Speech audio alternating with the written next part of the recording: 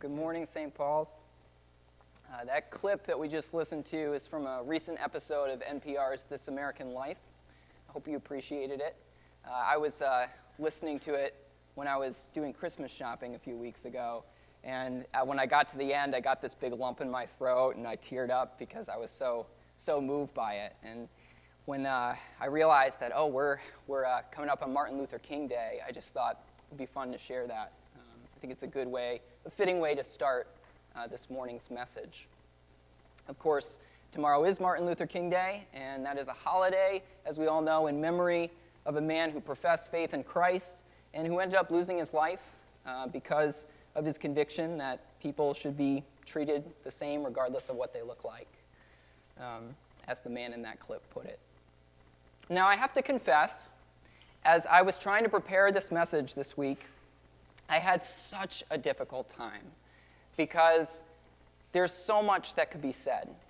I feel a little bit like if I were to describe the state of my brain this week, it's kind of like a funnel, and marbles go in that funnel, and marbles are ideas, right? So normally, if I'm preparing a message and things are going okay, some marbles go in the funnel, and they organize themselves, and they come through the funnel. But with this one, it was just like a whole, ton of marbles got dumped in at once into this funnel, and then it just got all stopped up. And I was like, I have no idea what to say. I don't know what I was thinking when I tried to take this on.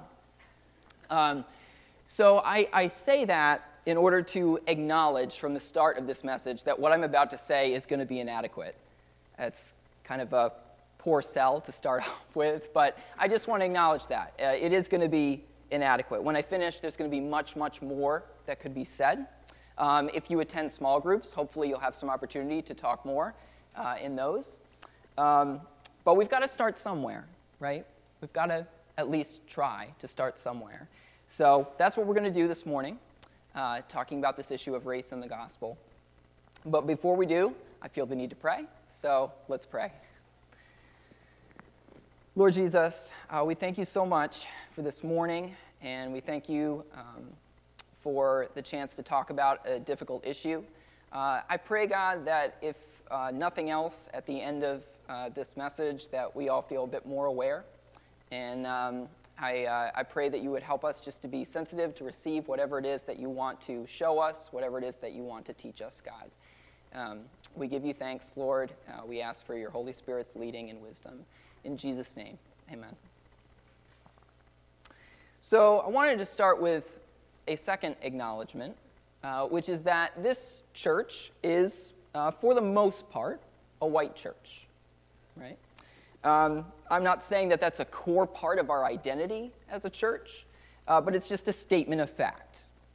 Most of the people who are here are white. Now, if you are not white, you are just as much a part of this church as anybody else. I want to make that very clear. My hope and prayer is that anybody who comes here would feel like this is a very welcoming place. And I would love for St. Paul's to become more multi-ethnic. I think that would be great. But it is a reality that at this point, the main demographic here is that most of the people are white. And so this message that I'm about to give is going to be directed primarily towards the white audience. Okay? I don't want anybody here to feel excluded by that, but I just think that there are things that those of us who are white should know about this whole issue of racism. And since the majority of us are white, that's what I'm going to be focusing on as I'm speaking this morning. So just want to acknowledge that. So I wanted to start with a simple statement.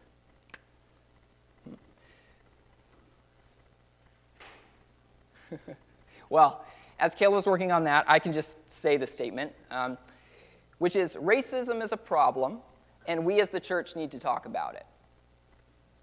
Now, as you hear those words, I'd like you to take note of any feelings that happen inside of you when you hear them. I think it's important for us to be attentive to what we feel. So I'll say those words again. Racism is a problem, and we as the church need to talk about it. So what's that do in you? For some of us, it produces kind of a good feeling. Like we think, yeah, no, I agree with that, and I want to see the situation get better, and so I'm glad that it's being brought up and that we're talking about it. For others of us, and I'm not pointing any fingers, I'm just saying for some of us, it might produce kind of an internal eye roll. Oh boy, here we go.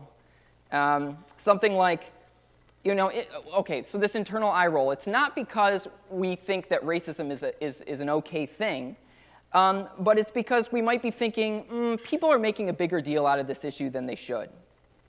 Racism is largely a thing of America's past, so bringing it up a lot only helps to create a problem rather than solve a problem. When you start talking about racism a lot, then people start seeing racism behind every bush, even when there's no racism there. You even have people who seem to be making their living off of claiming that racism is behind every bush.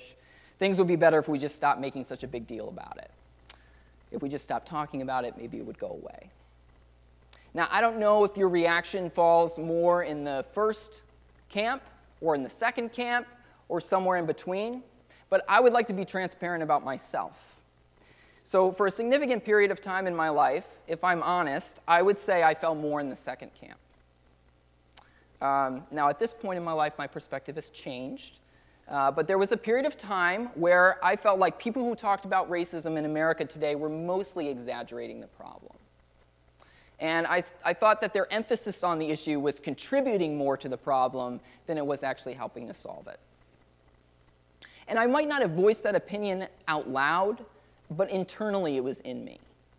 And I've come to realize that that opinion is actually quite common among white people, and including many white people in the church. Now, like I said, my perspective has shifted some from that opinion, quite a bit from that opinion. And that's not to say that it's shifted to a point where I think every time somebody accuses somebody of racism, that the accusation is fair. It's not to say that I'm saying that most people who are white are hostile towards minorities. I'm not saying that everyone who has fought against racism has necessarily done it in a helpful way. I'm not saying any of those things. But all that said, what I'm saying is I am convinced that racism is an ongoing problem in our society. And I think it's very important for us as the church, and especially those of us who are in primarily white churches, to be aware of that problem, to know about it, to be educated about it.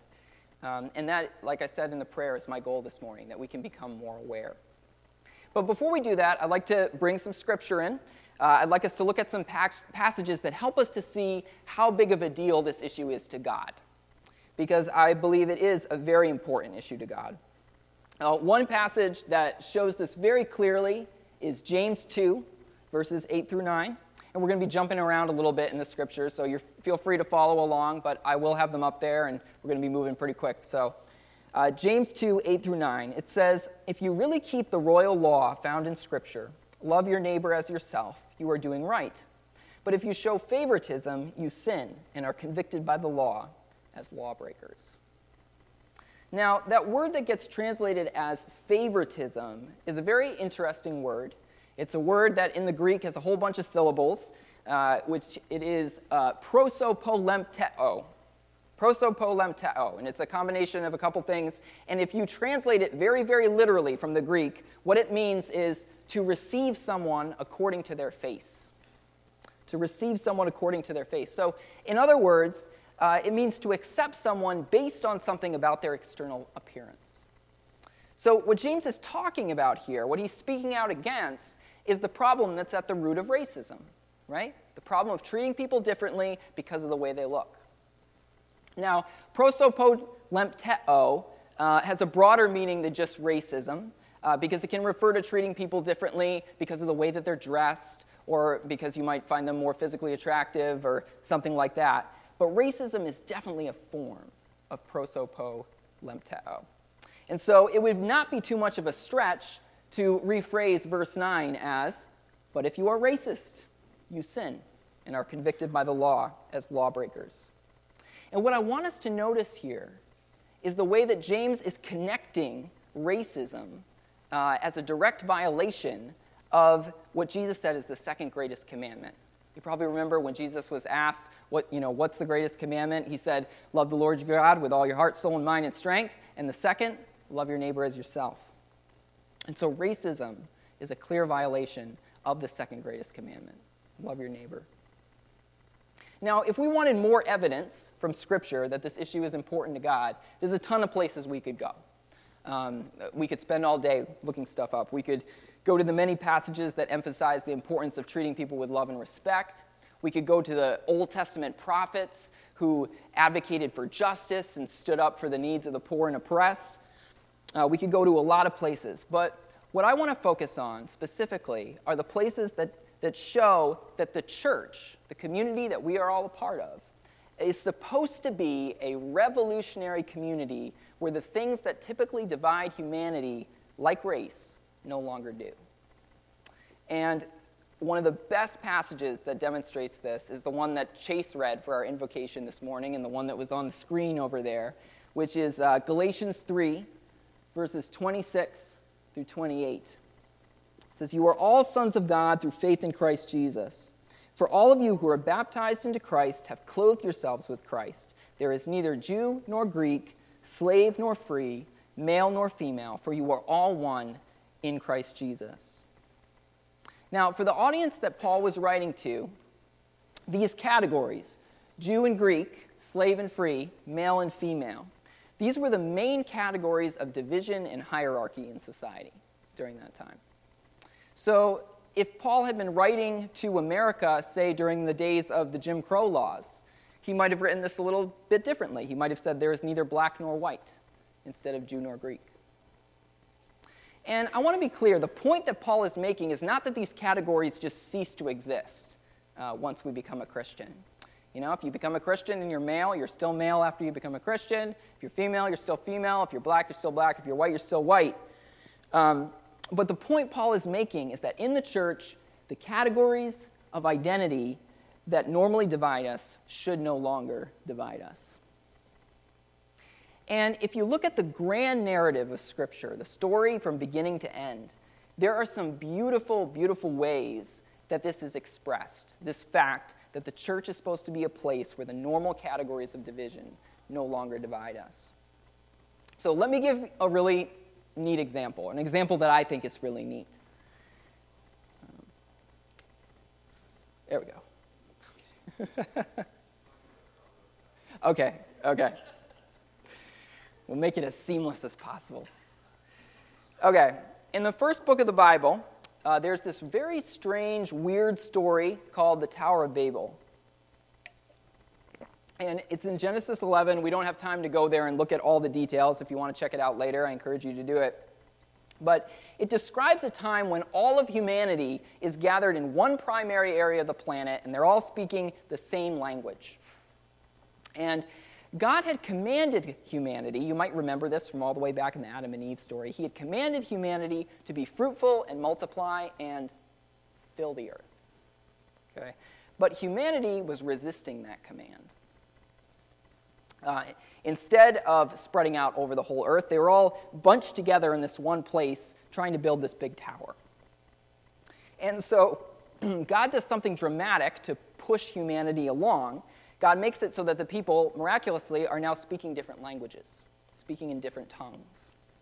And because they can't understand each other, they end up grouping with the people that they can understand and then going off and starting cities and spreading out just as the Lord wanted them to. So God gives humanity a push. It's a very interesting, strange story. Okay? Now, the reason I bring up that story is because when the church gets started, that moment is presented as a reversal of what happened at the Tower of Babel.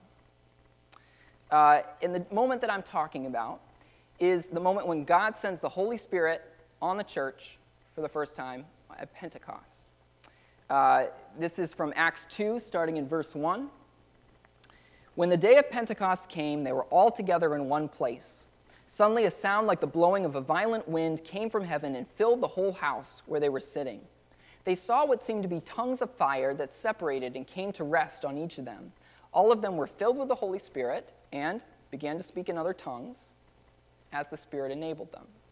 So you notice how this is similar. Before, the Lord sent tongues to the people, and they spoke in other tongues, and they were all confused. They couldn't understand each other. Now, once again, the Lord is sending tongues to people. But this time the results are a little different. Now there were staying in Jerusalem God-fearing Jews, Jews from every nation under heaven. When they heard this sound, a crowd came together in bewilderment, because each one heard them speaking in his own language.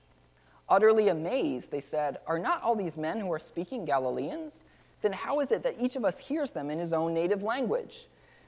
Parthians, Medes, and Elamites, residents of Pamphylia, Egypt, and the parts of Libya near Cyrene, visitors from Rome, both Jews and converts to Judaism, Cretans and Arabs, we hear them declaring the wonders of God in our own tongues.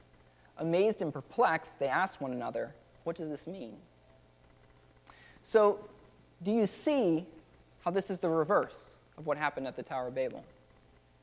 In the Tower of Babel story, everyone goes from being able to understand each other to not being able to understand each other. And in this story, it's the reverse. And both involve this miraculous intervention of God involving language. And what God seems to be saying in a dramatic way on Pentecost, as he starts this church, his church, through the outpouring of the Spirit, is that his church is supposed to undo this division that started at Babel, this cultural and ethnic division. Through Jesus, God is creating a community that is united even as it is diverse. Those of us in the church may be from different cultures, we may speak different languages, but through the Holy Spirit now, we can be unified. So God's heart for the church is that we would be a unified community of diversity. And the way I would put it is we're supposed to be a community of people who would not normally understand each other, but because of the Holy Spirit, now we do. So, quick recap based on the scriptures we've looked at so far.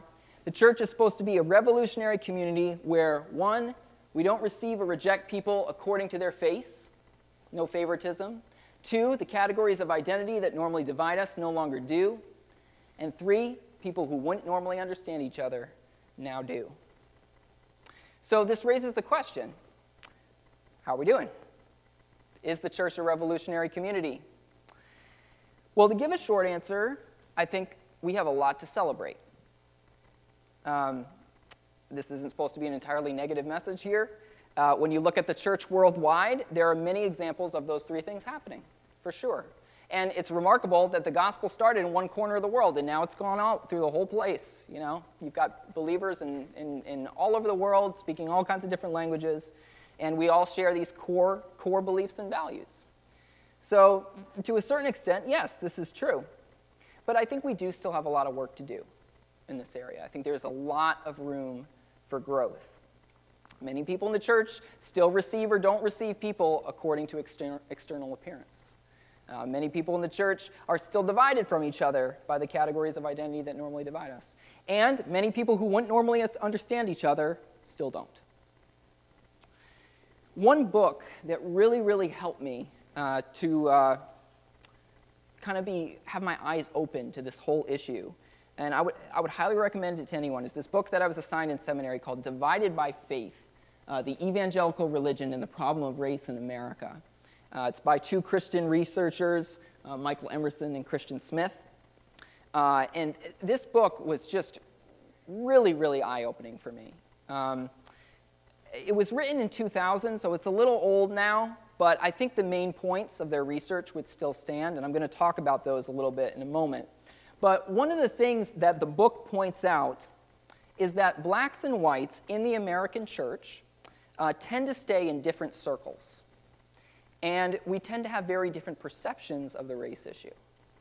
So that's a starting point. All the research that they did confirms this, okay? And I want to talk about that a little bit because I think that this is something that's important for us to be aware of. Now, to set up what Emerson and Smith researched, I want to establish a point, which is that research has shown for many decades now that there is a very large economic gap in America between blacks and whites. This was true 16 years ago when Divided by Faith was written, and it's still true now. So, for example, here are some stats from Pew Research, recent stats. In 2014, the median household income for whites was $71,300. The median household income for blacks was $43,300. So pretty significant difference, right? Now, this difference becomes even more dramatic when we're looking at median household wealth. So income is the measure of how much money, obviously, you have coming in every year, right?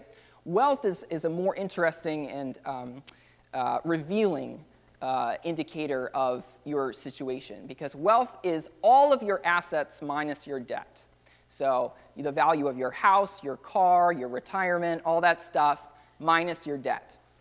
And in 2013, the median household wealth for whites was $144,200. The median household wealth for blacks was $11,200. That is a huge gap. It's a tremendous difference. Now, what Emerson and Smith did in their study was they conducted research on, if you ask white people in the church and black people in the church this question, why do you think there's this huge economic gap between white and black people in America? They found that we tend to give very different answers. Now, keep in mind, the people that they were talking to were evangelicals, okay? So these were people that identified as Christians and identified as Christians within a particular stream of Christianity. So I know that term evangelical has a lot of political baggage right now, but basically, theologically, a church like our church, St. Paul's Church, would align with the core convictions of evangelical theology. So the people that were being interviewed, researched, both blacks and whites, were people like us, theologically speaking. And yet, we gave very different answers along racial lines. So I want to talk about some of their research because I think it's super interesting. So here's how the question was structured. What Emerson and Smith would do was they would say, here's, on average, blacks have less income, poor housing, there's this huge gap in terms of economics. Why do you think that is? And so they offered 4 possible suggestions, and all of the people who were answering were supposed to answer yes or no to each one. So the first possible suggested reason for the economic disparity is because most blacks have less inborn ability to learn. Now, it seems to me if you answer yes to that question, you're basically admitting to being racist, right? You're saying, I think that it's some inherent flaw in blacks. The research showed that 10% of the whites surveyed said yes to that, 7% of the blacks surveyed. Fortunately, that's pretty low number for percentage of each group, right? But it's still significant. There are some people who think that and will admit to thinking that. The second possible reason suggested is because most blacks just don't have the motivation or willpower to pull themselves up out of poverty. Now, this is where a big difference reveals itself, okay? Of the whites surveyed, 62% said yes to that. That's probably why. 31% of blacks. Big difference, right? The third possible reason that the researchers suggested is because most blacks don't have the chance for education that it takes to rise out of poverty. Here, there was also a pretty significant difference in perception between black and white evangelicals. 32% of whites said yes to that, and a little over half, 54% of blacks. But here's the big one. This is where the fourth possibility is where the biggest difference in perception reveals itself. They asked, do you think it's mainly due to discrimination? Is the economic gap mainly due to discrimination? 27% of white evangelicals said yes, 72% of blacks. Big difference. Okay. So, what does this mean? What this means, to put it simply, is that within the American church, we have a significant economic gap along racial lines, and we give significantly different explanations for that economic gap along racial lines. So in other words, I think this research reveals that we've got a ways to go when it comes to at least 2 of those 3 aspects of being a revolutionary community. We're still divided along the categories of human identity that normally divide, and we still have trouble understanding each other. right? Because, when you have 72% of black evangelicals saying that they think discrimination is a main cause of this enormous economic gap, but only 27% of white evangelicals are saying that shows that we're looking at things radically differently, right? We're having a very different experience here of the world. We're not unified on this issue. Now, this raises the question, who's right? Is discrimination a major factor in creating this economic gap? Well, unfortunately, I cannot open up Scripture and say, here's the passage that proves one way or the other, right? But I do think that there is a lot of evidence out there that discrimination is alive and well in America today.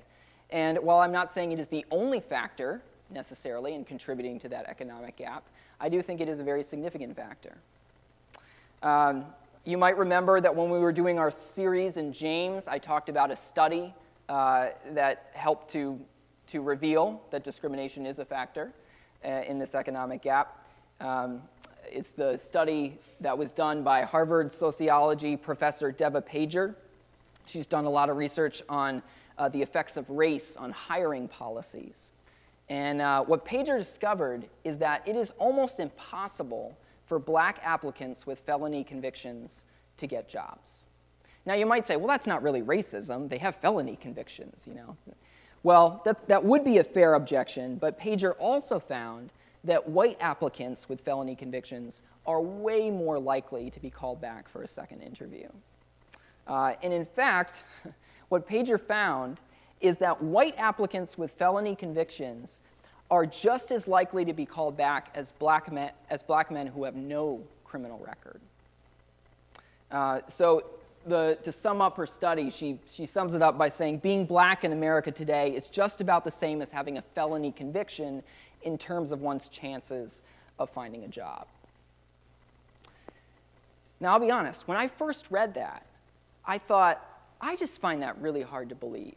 Because it's like, well, I'm not hostile toward minorities, and I don't think most of my friends are hostile toward minorities, so how can this be? And I can't fully explain it, but as I thought about it more, I thought this really shouldn't be that unbelievable to me. Because wasn't it just 50 years ago that in America we had laws mandating segregation?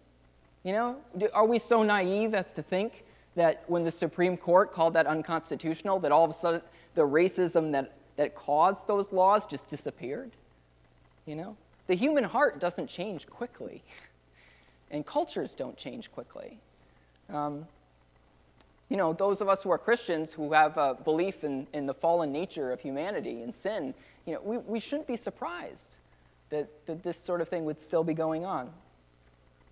Now, I want to be very careful not to be misunderstood, okay? I'm not trying to accuse any of us here of being racist, okay? I'm not trying to accuse any of us of having hostility toward minority groups. That is not what I'm trying to do. All I'm trying to do is say, let's be aware. Let's know what's going on. We need to be aware that there's a lot of research out there, credible research that supports the idea that discrimination is still a real thing that happens and happens a lot. And we also need to be aware that our black brothers and sisters, and our brothers and sisters of different ethnicities as well, in the church, believe that discrimination is the main cause of this economic gap. We need to be aware of that. We need to be aware that people within our family, the family of the church, feel like discrimination is a controlling force in their lives. Because unless we're aware, we won't be able to act in a helpful way. We've got to know these things. And so, if there's one thing that you hear from this message this morning, let it be this. If you are a white person, please be willing to listen. That's it. Please be willing to listen. Before you judge whether discrimination is actually taking place, take the time to listen. When people speak, hear them out. If we're going to truly love our neighbors, right, that starts with being willing to listen. No one feels loved if they don't feel listened to, if they don't feel heard. I said that my thinking on this subject had shifted. Well, several factors played a role in that shift, but one of the biggest factors of all was a class that I took in seminary when I was at Gordon Conwell called Race and Reconciliation. And in that class, all of us would sit in this big rectangle, this very diverse group of Gordon Conwell students, and the professor would ask questions to get everybody sharing about their experiences. And what really surprised me as I went through that class was the depth of emotion that would come out of many of the minority students as they were sharing their experiences. I saw raw anger, I saw tears shed, and I was struck by the fact that I had passed many of these people in the halls and said hello and worked on group projects with them, and I was just completely oblivious to the fact that they were carrying any of this pain. I had no idea. I just didn't know. Didn't know until I listened, and until I was in a forum where I had an opportunity to listen. So it's really hard to think of racism as something that's in the past when you witness that pain in front of you firsthand. So my encouragement is this: if the church is going to become a revolutionary community, the revolutionary community that God intends it to be, we have to love our neighbors by listening to them. We have to hear them out, even if we disagree, even if we get to the end of listening and still think the problem's being misdiagnosed. We have to listen. We have to have empathy. We have to pay attention. Now, I realize that you might not have your own race and reconciliation class to go to, like I did, but if you're looking for a way to start listening, I have 2 recommendations this morning. The first one is that Divided by Faith book. Again, highly recommend it if you're interested in the subject and if you're not interested in the subject. And the other thing is, there was a recent episode of that radio show, This American Life, the same one that we listened to a clip from at the start of the sermon. It was called The Problem We All Live With. If you Google that, This American Life, The Problem We All Live With, you'll be able to listen to it. You'll be able to hear it for free. And it's all about trying to address the problem of minority students not performing as well in school as white students. And it tells the story of this one girl trying to attend a school that will actually make it possible for her to get a good education and the struggle that she goes through. It's very, very interesting. I really encourage you, if you want to start listening, to take the time to listen to that. So, like I said at the start, this sermon is inadequate. There's so much more that could be said, but my hope is that we can come away today with a renewed sense, one, that God cares about this issue, so we should too, right? And 2, that if we want to overcome the racial division in the church and in the world, we just have to start by paying attention and listening to each other well. Let's pray.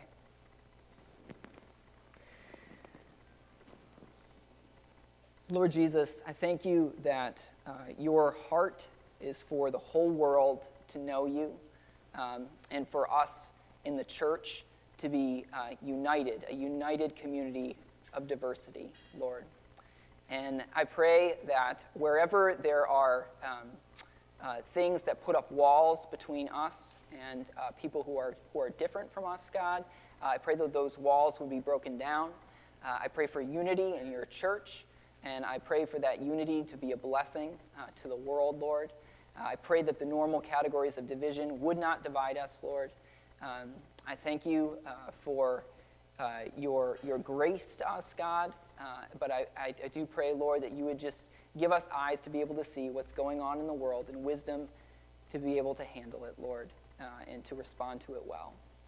We pray that this church would be a place where all people would be able to come and experience your presence and feel like they are being welcomed into a relationship with you and a relationship with this community. In Jesus' name, amen.